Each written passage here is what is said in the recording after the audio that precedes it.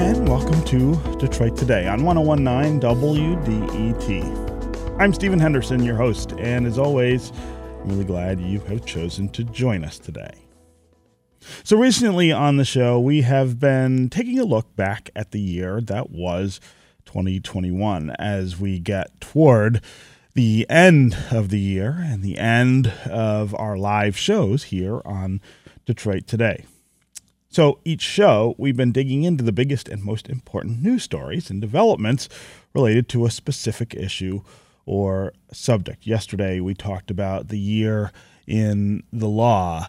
Last week, we talked about the year in COVID. And today, we're going to spend the hour breaking down some of the biggest events in Michigan politics and policy. We have had a lot to talk about on those fronts throughout this year. Divided government continues to make it difficult to find consensus on big, bold policy changes at our state capitol. COVID may not have gone away, but state mandates certainly have, and that was a result of a power move by the state legislature against Governor Gretchen Whitmer. And we've even seen some historic firsts, including our first ever redistricting process controlled by an independent citizens redistricting commission. So as we talk about this hour, we of course want to hear from you. Call and tell us what have been the most interesting and important state government stories in your mind. What do you think is going on in Lansing? Is it something that you want to see going on, or is it kind of lacking in its effectiveness in the areas of your life that are affected by state government? As always, the number here on the phones is 313-577-1019. That's 313-577-1019. You can also go to the WDET Facebook page and put comments there, or you can go to Twitter and hashtag Detroit Today, and we will try to include you in the conversation that way.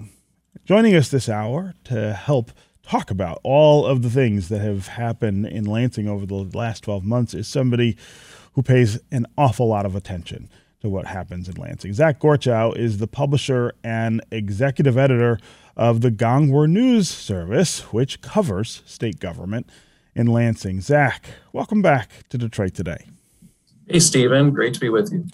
So I want to start with this. We got some really big news yesterday out of Lansing, and it was about Michigan's redistricting commission. The Michigan Supreme Court ruled against the commission and in favor of several news organizations that sued the commission over its closed-door session in October and some secret memos that it created about the criteria it was using to draw our new maps. This was the first major lawsuit against the commission, and I think a lot of people I heard from a lot of people, I should say, who were worried that this would end up being a closed process the way that the commission wanted. The Supreme Court said no.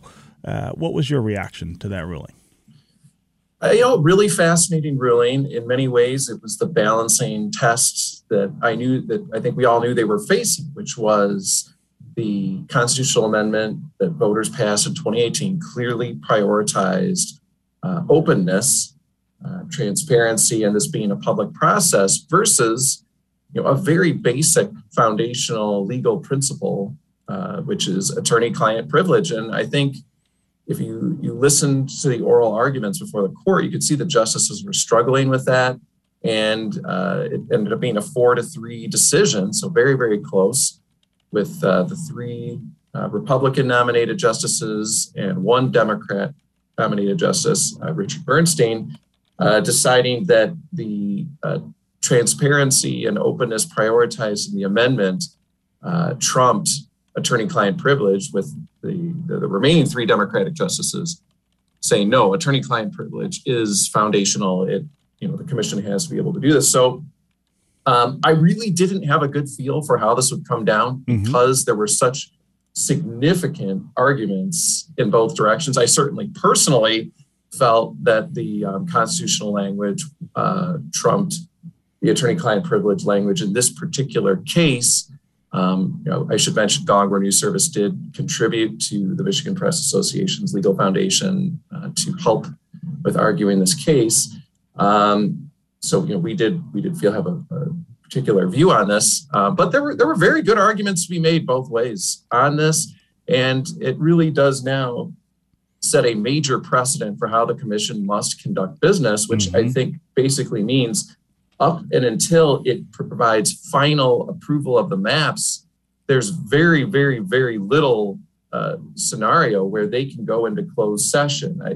Once they have done final approval and the inevitable litigation comes, I think the court, in the majority opinion yesterday, was saying, yes, there would be situations where the commission could go into closed session to discuss legal strategy on a specific lawsuit that's been filed, but not on a theoretical lawsuit that hasn't been filed yet.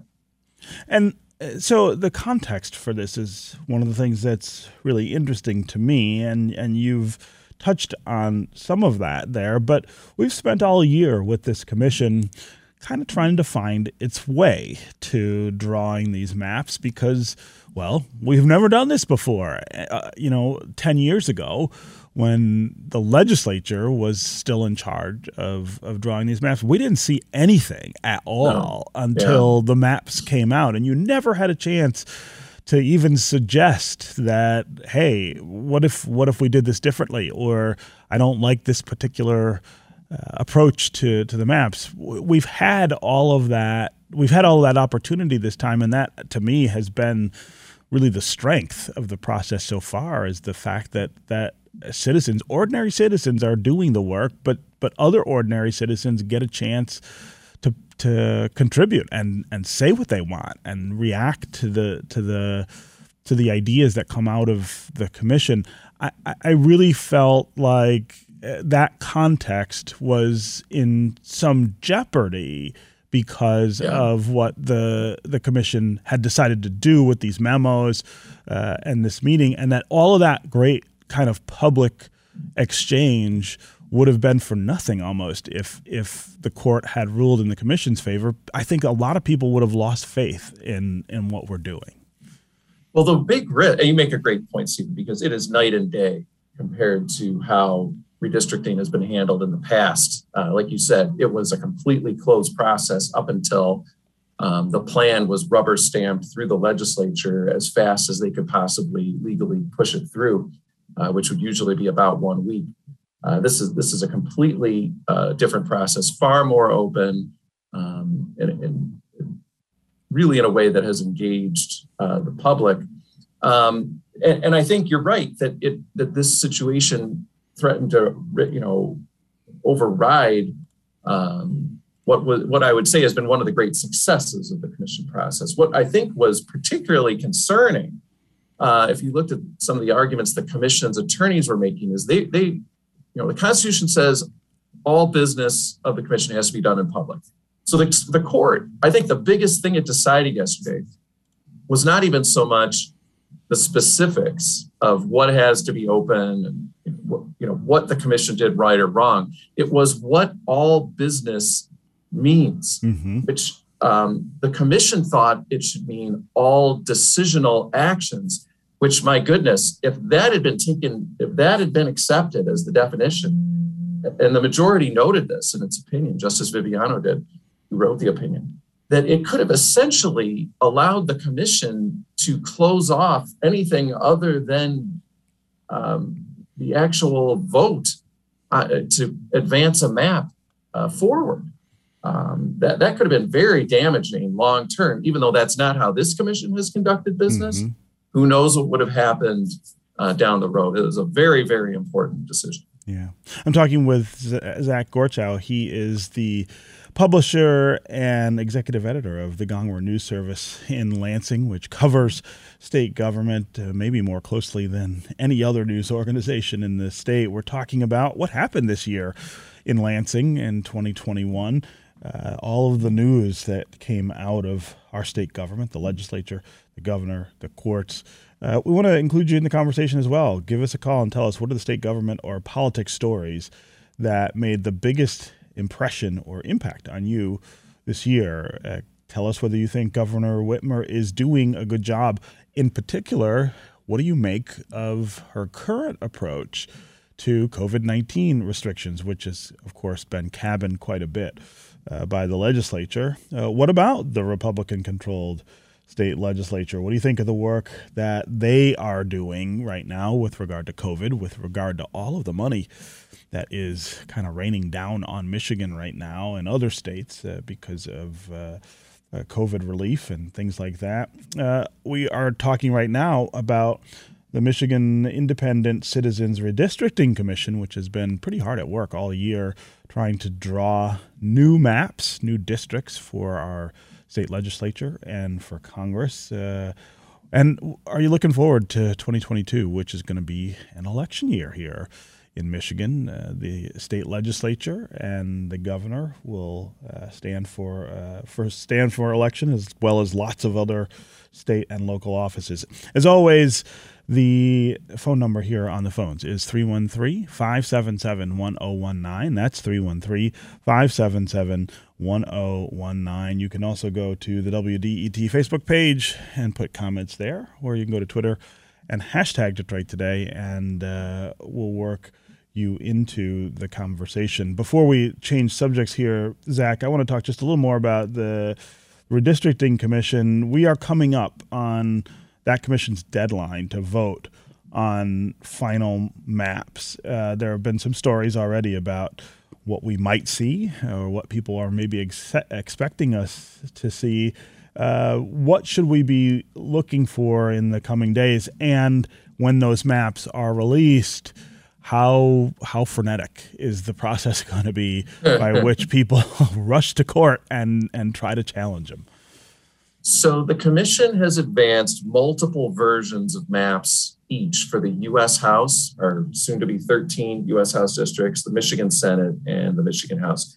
So the big question is going to be, can they get the required constitutional majority behind one of these maps for each office? So that means not only do they need a majority of the 13 members, but under the Constitution, at least 2 members of the Republicans on the commission, Democrats on the commission, and the unaffiliated members on the commission must support that map. So, for example, if you had a 7-6 vote with 4 Democrats and 3 of the unaffiliated people voting for it, and all the Republicans and the other unaffiliated voting, that would not constitute passage. Mm-hmm. There has to be some measure of support from each entity. So can they achieve that?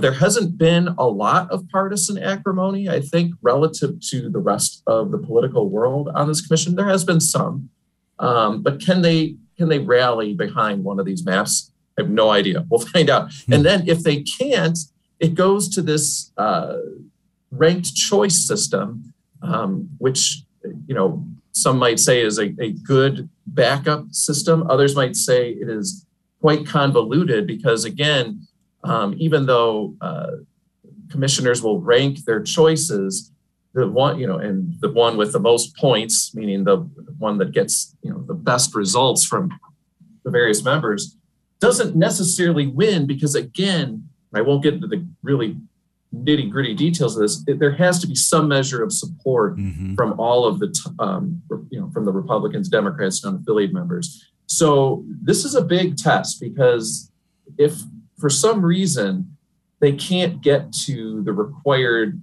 support across all party groups, there's a sort of a fail-safe mechanism where a map will be drawn at random. And I feel like that if that happens, there's going to be a lot of criticism of the commission language that put this together and that voters passed. That to go through all this process and all these open meetings to have a map drawn at random, I think there's going to be a lot of questions about whether that works. Now, it may not come to that. There is certainly a very good chance, and I think the commissioners want to pass a proposal on their own without going into these more complicated mechanisms. But that's really the thing to watch. In general, the versions of the maps that are out there are not that different. There are some notable differences. I think, this isn't in your region, but for Congress in Southwest Michigan, there are some major differences in how Kalamazoo and Grand Rapids are handled. Mm-hmm. It will have significant partisan implications and implications for incumbents. Definitely in the Metro Detroit area, major implications for what happens with the incumbents there, like Brenda Lawrence, Debbie Dingell, Haley Stevens, Andy Levin. Michigan's losing a congressional district. That's right. It's sort of like a game of musical chairs. At least one member is going to probably be in a rough position as far as trying to win again. And it could be more than one member because, one of the smart things the commission proposal that was passed in 2018 did was it said no more taking incumbency into account. For many years, a lot of the decisions that were made as far as mapping was done was to either benefit or damage incumbents. And now that's not a factor. So a lot of incumbents are going to be facing, looking at moving potentially to put themselves in a more politically advantageous spot to run. Or maybe they decide that they're out. There's just no way there's no seat for them to win. Yeah. And then that's to say nothing of the court battles over these maps that I think are inevitable, right? Yes. I mean, the moment these things pass, it's going to be a matter of just, hours before people start suing. Based on the maps that are out there right now, I think we can expect to see a major Voting Rights Act lawsuit brought. That could be done by civil rights organizations. There's a tremendous amount of concern that these maps are going to diminish the number of Black elected officials representing the state of Michigan and the communities within the state of Michigan. That is what a lot of this recent lawsuit was about, was what the commission's attorneys were telling them about Voting Rights Act. Right now, we have more than 10 minority districts across the Michigan Senate, Michigan House, and U.S. House in Michigan, where Black residents make up more than 50% of the district. And I don't remember the exact number, but the maps that are out there right now take it almost to zero, maybe one. I mean, it's really a dramatic change where the Black voting age population drops down to like 40% or less. And where parts of Detroit, which of course is heavily Black, is cut up and drawn into white suburban areas where it is possible. We don't know what's going to happen, but it is a possible scenario where these maps could produce a situation where most of Detroit is represented by white suburbanites, which I would sort of view as a somewhat apocalyptic, disastrous scenario. So if in, the day after the November 2022 elections, there's almost no Black elected officials in Michigan, it will be, I don't know many people who would say that the commission was anything other than a fiasco. Right. That going to the system was a fiasco. Now, that may not happen. It may not happen, but it could. Well, I mean, there's an interesting argument going on there that hasn't gotten a lot of exposition, and it may in the lawsuits, which is that if you look nationally at districts, both in state legislatures and in Congress, that are represented by non-white members, the average district is 40% non-white. And there are a lot of people who say that's a way to actually expand the opportunity to elect non-white representatives. You can draw a lot more districts that have 40% or more African-American, for instance, residents. But then, of course, there are a lot of African-Americans who say that's too chancy, right? Yes. You're much more certain, obviously, if you're over 50% than if you are at 40. And it will be very interesting if that suit gets filed to see the examples that people draw on to try to make their arguments. One of them, I think, will be Dearborn, for instance, where we just saw the first Arab American and first Muslim mayor elected in November. That's a community that is, about 40%.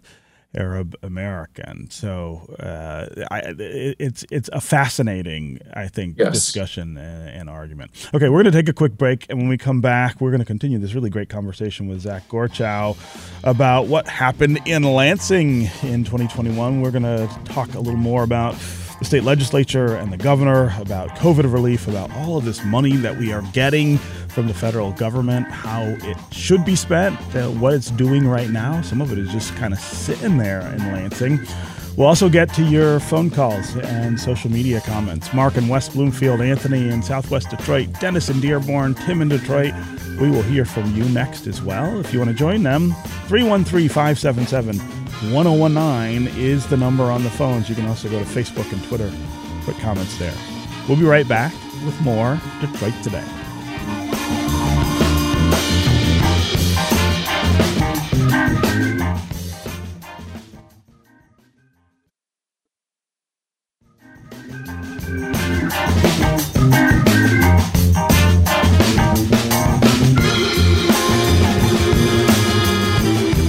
You're listening to Detroit Today on 1019 WDET.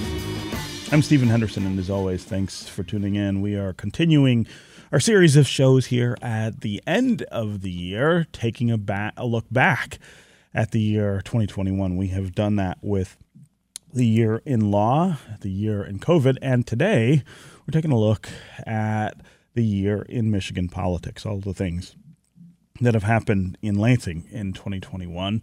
Our guest is Zach Gorchow. He's publisher and executive editor of Gongwer News Service in Lansing, the news source that probably covers Lansing the most closely here in our state. We want to hear from you as well. 313-577-1019 is the number, as always, on the phones. You can also go to Facebook and Twitter, put comments there, and we'll work into the conversation.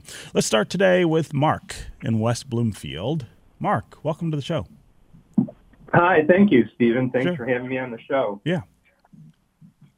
Yeah, so my concern is very pressing, and that is that it appears that the Michigan legislature is complicit, in my opinion, with the incident that happened in Washington, D.C. on January 6th.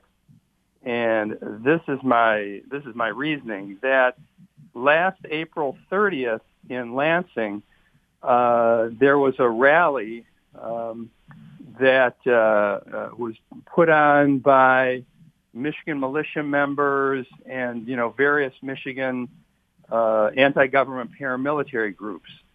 And at that rally, they were brandishing their, AR-15s and similar weapons. There were also some swastikas that were seen at the rally. There was also some individual who had a brunette doll hanging by a noose, which was ostensibly Governor Whitmer in effigy. And so these guys came into the Michigan State Capitol building with their AR-15s during a legislative session, intimidating and terrorizing, legislators who were trying to do their job. And it brings to mind there's specifically one black female legislator who felt so unsafe that she brought her own three or four men, with their own legally carried weapons, because she was feeling unsafe. Yeah. So when I complained to my Michigan State representative, Ryan Berman, and I spoke with his aide, and I said, tell Ryan Berman that he should draft some legislation to make it illegal to carry firearms into the Michigan State Capitol building. So Rep. Berman's aide told me that he said Rep. Berman is perfectly fine with that because those guys are simply exercising their Second Amendment rights. So that's pretty crazy. But even of more concern than that is the fact that after that rally, which was really, a terrorizing incident, Mike Shirkey had a private meeting with, some of these paramilitary groups. And there was no press there. There were no minutes or no notes or anything. So, Mark, I don't want to cut you off, but I remember all of these events, and I think lots of our listeners do as well.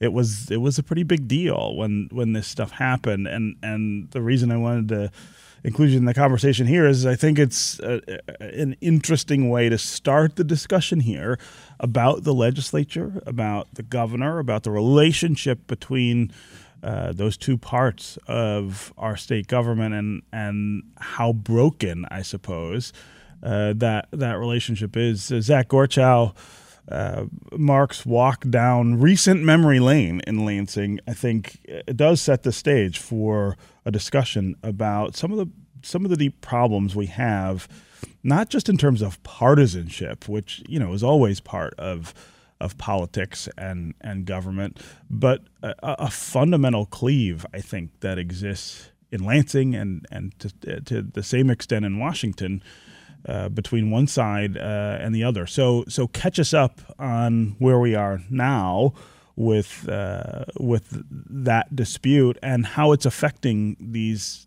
policy debates we're having about, for instance, COVID restrictions, or how to spend the federal money that's coming for COVID relief, and all of the things that the legislature and the governor have to sort through.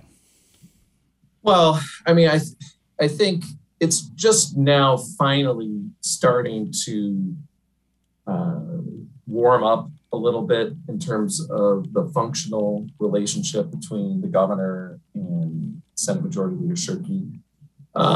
We saw with this economic development, major economic development incentive package that was passed almost with lightning speed, a $1 billion incentive program with a tremendous amount of flexibility given to the Whitmer administration and how to disperse that.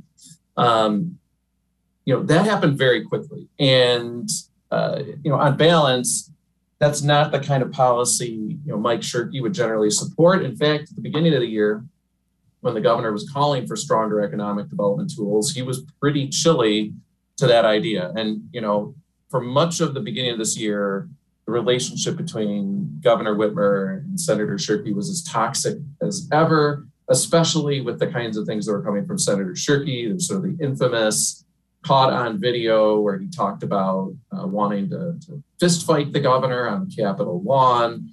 I don't want to go totally down the rabbit hole with this, but there was a lot of really wild stuff that was coming out of the Shirkey, out of Shirkey on this. But the governor, looking, I think, this year, really from, mid-January on, I think decided, once vaccines were available, she decided it was time to no longer be the COVID restrictions, COVID orders governor. She still has the power through the Department of Health and Human Services, which the director she appoints to issue new orders, but has there are essentially almost no orders in effect now, and there's pretty much total freedom of movement. And the only place where masks are required is in healthcare settings. And so with the governor now having rescinded all of those rules, the Republican legislature, which of course loathed those rules, fought them tooth and nail. It has been more willing to work with her on some things like the budget, like moving the billions in federal aid out the door, which is clearly a huge priority of the governor's. And then when Ford Motor Company decided to put these battery plants, electric vehicle plants in Kentucky and Tennessee, that seemed to finally be the thing that would pierce the usual, everyone go to their partisan corners. The Republican legislature, basically it was very, in some ways, old school, where the governor said, we got to have this. I got to have this economic development plan. What do you need? And, look, no one's publicly come out and said there was horse trading done, but you can look and see at what passed and what happened all at the same time and draw I think it's pretty easy to make some inferences that, other tax breaks that Republicans have been prioritizing for business were quickly passed and sent to the governor's desk. The Republicans in the House, where they have a number of vacancies right now, have been clamoring for the governor to schedule special elections sooner than later. She did that, I think, roughly within 24 to 48 hours after the economic incentive package passed. So, long answer to the question, there's definitely been some warming of this Cold War that's been going on for 2 years. That being said, politics being politics and the personalities being what they are, I don't think anybody thinks that everyone's singing Kumbaya, and it's going to suddenly, all of a sudden, all these, there's going to be a tremendous amount of collaboration. But the stars did align here, and so there was people around Lansing have sort of marveled at, wow, they really found a way to get something very significant done, despite all of the problems. Yeah. Well, I mean, the thing that I think looms large in the background at this point is the fact that 2022 is an election year. Governor Whitmer will have to stand for re-election. The state House and Senate will have to stand for re-election. And that, of course, makes everything feel more urgent, I think, to the people who are involved, but it also makes it more difficult, I think, to really get things done. And you would think, I suppose, that everybody would have been focused at the end of this year on trying to get some of the no-brainer stuff through, so that it doesn't get caught into that election cycle. But we still have this argument going on over a significant amount of money that is still unspent. The governor wants to spend it one way. The legislature says, "Hey, you got to include us more in those priorities." I worry that come January 3rd, it's going to be almost impossible to have that conversation without elections kind of influencing them, and that'll make it a little more difficult and certainly more gamey. Yeah, I think there's inevitably going to be on the Republican side a little bit of reticence about letting the governor, how many wins do we let the governor have before it becomes, we're sort of developing her reelection message for her. With the, economic development incentive, it appeared that everyone was like, forget that, this is too important. We can't let, GM or, another major project just completely slip away. Again, this is existential, but not every issue is existential. That being said, we finally have seen the legislature has put forward some significant proposals on how to spend the federal money. So, the question will be, when does that happen? The longer they wait, the harder it will be for the governor to really take the benefit of it. Let's just say, for example, that by May, the legislature and governor have agreed on a major package. I think the Senate has proposed, close to, in the many hundreds of millions for water infrastructure, maybe it would be in the billion range. And the governor, and there's $10 billion coming in for infrastructure. Let's say most of that gets pushed out the door by May. The reality is those projects are really not going to happen before the election. And, it's going to be hard for the governor to really get the benefit of it, because the public, I don't think, is going to see that work happening. They're not going to feel it. They'll certainly be able to see the headlines. The governor will be able to talk about it, put it in ads, but it's one thing to see, the headlines of the passage, and another thing to see all the orange barrels, or to get news from your local water authority. Hey, guess what? We're digging up. We're going to replace all the lead lines. That could be still a long, quite a ways away after passage. Yeah. Again, 313-577-1019 is the number here on the phones. You can also go to Facebook or Twitter, put comments there, and we'll include you in the conversation. Let's go next to Anthony in Southwest Detroit. Anthony, what's on your mind? Hey, good morning, Stephen. And I'm looking at, something interesting, just the way Michigan has been getting into it with Canada this year. And, the governor wants to shut down Line 5, but Canada's not having it. And obviously all our congressmen and stuff are really pushing the EV tax credits in the Congress, and Canada's not really having that either with the USMCA. So I'm looking into that. And also, I wanted to say, if you want to see bipartisanship, you need only look to Mackinac Island. You know what goes on up there every year. Anthony, appreciate the call and the observations, especially about Mackinac, which we saw a return of the Mackinac Policy Conference this fall after the COVID interruption. But I want to go back to your point about Line 5 in particular, and the kind of interesting observation about American politicians and Canadian politicians really disagreeing about that. And as you point out about some other things. Zach Gorchow, what do you make of the governor's desire to shut that down and the fact that it's not just oil companies or gas companies who are against it, it's the Canadian government as well? Well, yes, and the caller's point is very interesting. Michigan and Canada historically have had a pretty close relationship. Canada is basically, not basically, they are paying for the cost of the new bridge connecting Detroit and Windsor, and Michigan's not paying a dime for it. So it's it's always been a very close relationship, but there are some real tensions over Line 5 because it transports. First of all, Enbridge is a Canadian company, and the pipeline transports so much fuel and oil and gas into Ontario. The governor is trying to fulfill a campaign promise. It's somewhat awkward because on the one hand, you have this fight over Line 5, which is the pipeline at the bottom of the Straits of Mackinac. It's exposed. It sits on the floor. It's been there since the 50s, I think. And there've been there've been some anchor strikes and some scares about the condition of the line, albeit no leaks of oil or fuel into the lakes. But regardless of what happens, in terms of shutting the line down, it's a matter of time until it is replaced and put into a tunnel underneath the Straits of Mackinac. That is going to happen. That is regardless been decided, of this. Yeah, right. That's been decided. That's going to happen. There will still be a flow of oil and gas, between the upper and lower peninsula. It just will eventually be underneath the lake bed.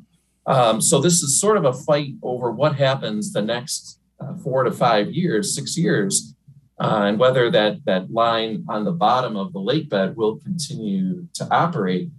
This has been a big political problem for the governor because she's got the environmental wing of her party is very, very committed to wanting this shut down.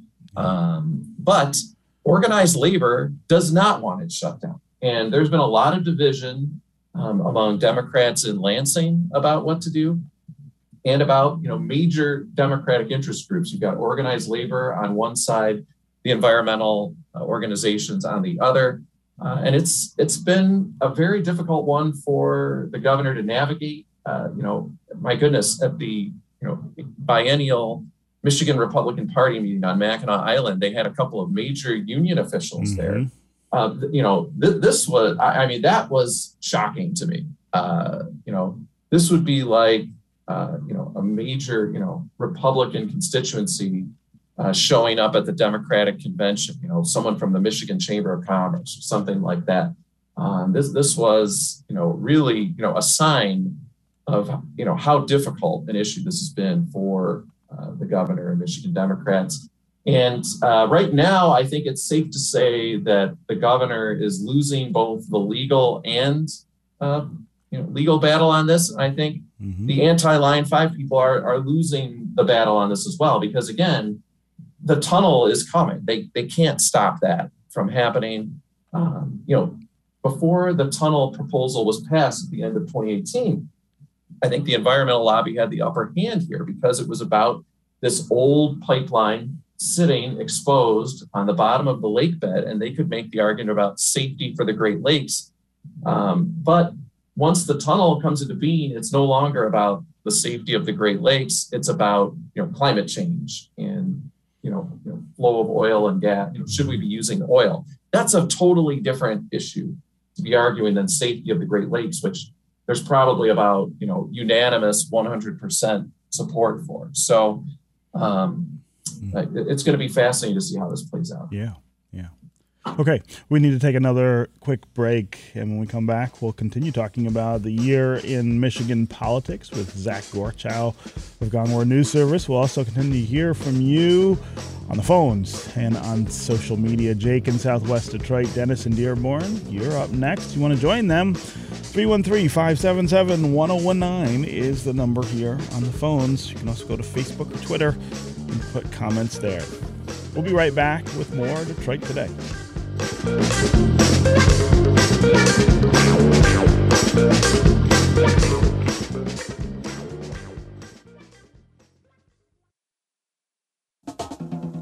WDET is your connection to what's happening in Detroit. WDET is your place for open dialogue about the issues that impact you. Stay in the know. This is WDET FM, Detroit's NPR station.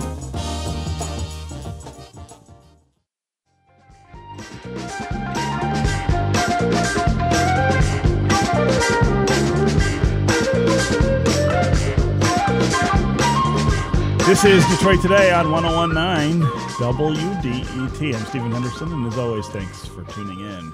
We're talking this hour about the year in Michigan politics, the year 2021, and looking forward to 2022, which will be an election year here in our state. Our guest this hour is Zach Gorchow. He is publisher and executive editor of Gongwer News Service, which covers the business of state government very closely. We want to hear from you as well, what you think some of the big issues and stories were from 2021 in Lansing. As always, the number on the phones is 313-577-1019. That's 313-577-1019. You can also go to the WDET Facebook page or to Twitter, put comments there, and we will work you into the conversation. Let's go to Dennis in Dearborn. Dennis, welcome to the show. Hi, good morning. Hi. I'm going to footnote Mark's comments, so I'll add there. Competency and respect for knowledge and history.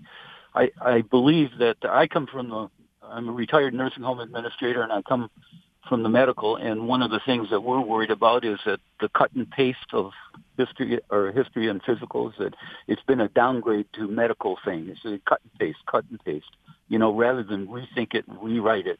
And I think our government is kind of doing the same thing. We're getting, what's a good idea? Not what are the people saying and what are we getting into their lives and bringing that to the legislature, but what are the ideas out there that we want for our power structure and our power system, and to go with that. Yeah. So I'm disappointed in the legislative process.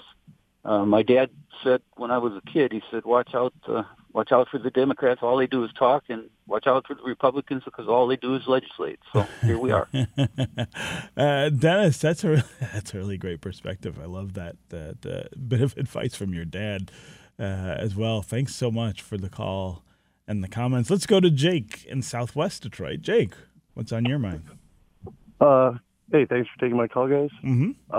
More of a comment. The Line 5 issue, one thing that I found interesting through this whole fight, and even going back to the replacement of Line 6B, Enbridge's other pipeline, is that conservatives have been kind of quiet about property rights when it comes to Enbridge using eminent domain to take Michigan residents' land from them to put their pipeline through the ground, and especially being a Canadian company and seizing people's property, and that being such a fundamental issue for conservatives, but hasn't really been covered by the media, and I think they've gotten a pass on it, and just find it interesting that they just let Enbridge get away with that, kind of quietly. Jake, that's an interesting observation. It's not something I have necessarily thought of. Zach, what does the property rights issue, or guess how does that intersect with Enbridge? I guess I don't know. Well, I might have to take a pass on this one. It's not something I am really up on. Maybe it sounds like something I should be up on, but I don't like to speculate on things I haven't studied on. Yeah, I got to say I haven't seen a lot about that either. Before we break or have to end the show, I do want to talk just a little about 2022 and in particular the governor's race, which is going to heat up pretty quickly, I think, but also the legislative races, which will be very interesting because there's new maps and lots of people have to run either in different places than they are used to running, or decide whether they want to run at all. What should our eyes be on in January when all of this gets started? Well, the governor's race is the key. That's what really sets the table for the entire ticket. It would be, for example, I'm not predicting this will happen by any stretch, but if Governor Whitmer were to say win by a large percentage, it's not like suddenly the rest of the Republican ticket is going to dominate. That just generally doesn't happen. Mm-hmm. So the top of the ticket sets the tone, and the national political climate, more to the point, sets the tone. And right now, I don't think there's any question if the election were held today, Republicans would do quite well. Of course, the election is not held today, and we don't even know who the Republican candidate for governor is going to be. So before you delve into what's going to happen to the legislature, the question really is, how does Governor Whitmer do? And are the Republicans able to nominate a strong candidate against her? Right now they have a cast of really unproven unknowns in many ways. James Craig does have some good name recognition with Republican voters from his many appearances on Fox News Channel, as well as his name recognition in the Metro Detroit area from being the former police chief. But this is a whole new stage for him, and it's been a bit of a bumpy start, I think, as far as him beginning as a statewide candidate. But no one's really paying attention. By no one, I mean voters at large, to what's been happening so far.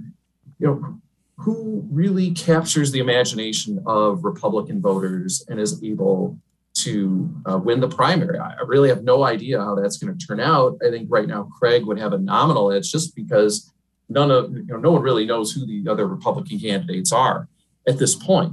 There is Kevin Rinke, the former auto dealer executive, is apparently going to spend somewhere in the neighborhood of $10 million and probably will be well known by the time of the August primary. But is he like Rick Snyder, where he sort of runs sort of a center-right message, watches the other conservatives split up the vote and uses his own resources to win? Or does he end up like other candidates who sometimes pour millions of money into a race, and it doesn't matter because voters just decide, not really taken, not really interested. Right. Hard to say. You've got Tudor Dixon and Garrett Soldano, who are appealing, I think, to the activist wings of the Republican Party, but are going to have to demonstrate they can raise a lot more money than they have and broaden their appeal beyond 10% of the vote in the Republican primary to win. And then once we get to the general election, look, no Democratic governor has stood for re-election with a Democrat in the White House since 1962 in Michigan. It's going to be a much more challenging environment for Governor Whitmer with Joe Biden in the White House than it was in 2018 with Donald Trump. She had an ideal political environment, especially with a Republican exiting the governorship in 2018. This time she's going to have a very, very difficult political environment. I think that's why we're seeing her tack back toward the center and emphasizing, issues that can appeal to independents, like the auto insurance legislation, which is very controversial among a number of people in the Democratic Party, and also with accident victims who have seen their care put into major doubt as a result. But the governor is going to be talking about $400 per vehicle refund, probably every day between now and November, the November 2022 election. That's going to be an issue she campaigns on heavily. The Democratic Governors Association is already paying for television advertising to run during the college bowl games, talking that up. So she's got her work cut out for her. But right now, you'd have to say the governor is still a favorite to win. Since Michigan went to the 4-year term for governor with the 1966 elections, Michigan governors are undefeated running for a second term. The only defeat for re-election was Jim Blanchard in 1990 when he was seeking a third term. So she's got a lot of advantages, but a difficult environment she's facing for sure. Yeah. Okay, Zach Gorchow, it is always great to have your brain engaged in these kinds of conversations here on Detroit Today, but especially today. It was great to have you here for this look back at 2021. Hope you have a great holiday season, and thanks so much for joining us. Well, it was great to be with you, Stephen. Okay, that's going to do it for us today. Come back tomorrow. We're going to talk about the year in environmental news, from flooding here in southeast Michigan to global efforts to limit the worst effects of climate change. I'm going to talk with University of Detroit Mercy environmental law professor Nick Schreck. This is 101.9 WDET-FM, Detroit's NPR station, your connection to news, music, and conversation. We'll talk again tomorrow.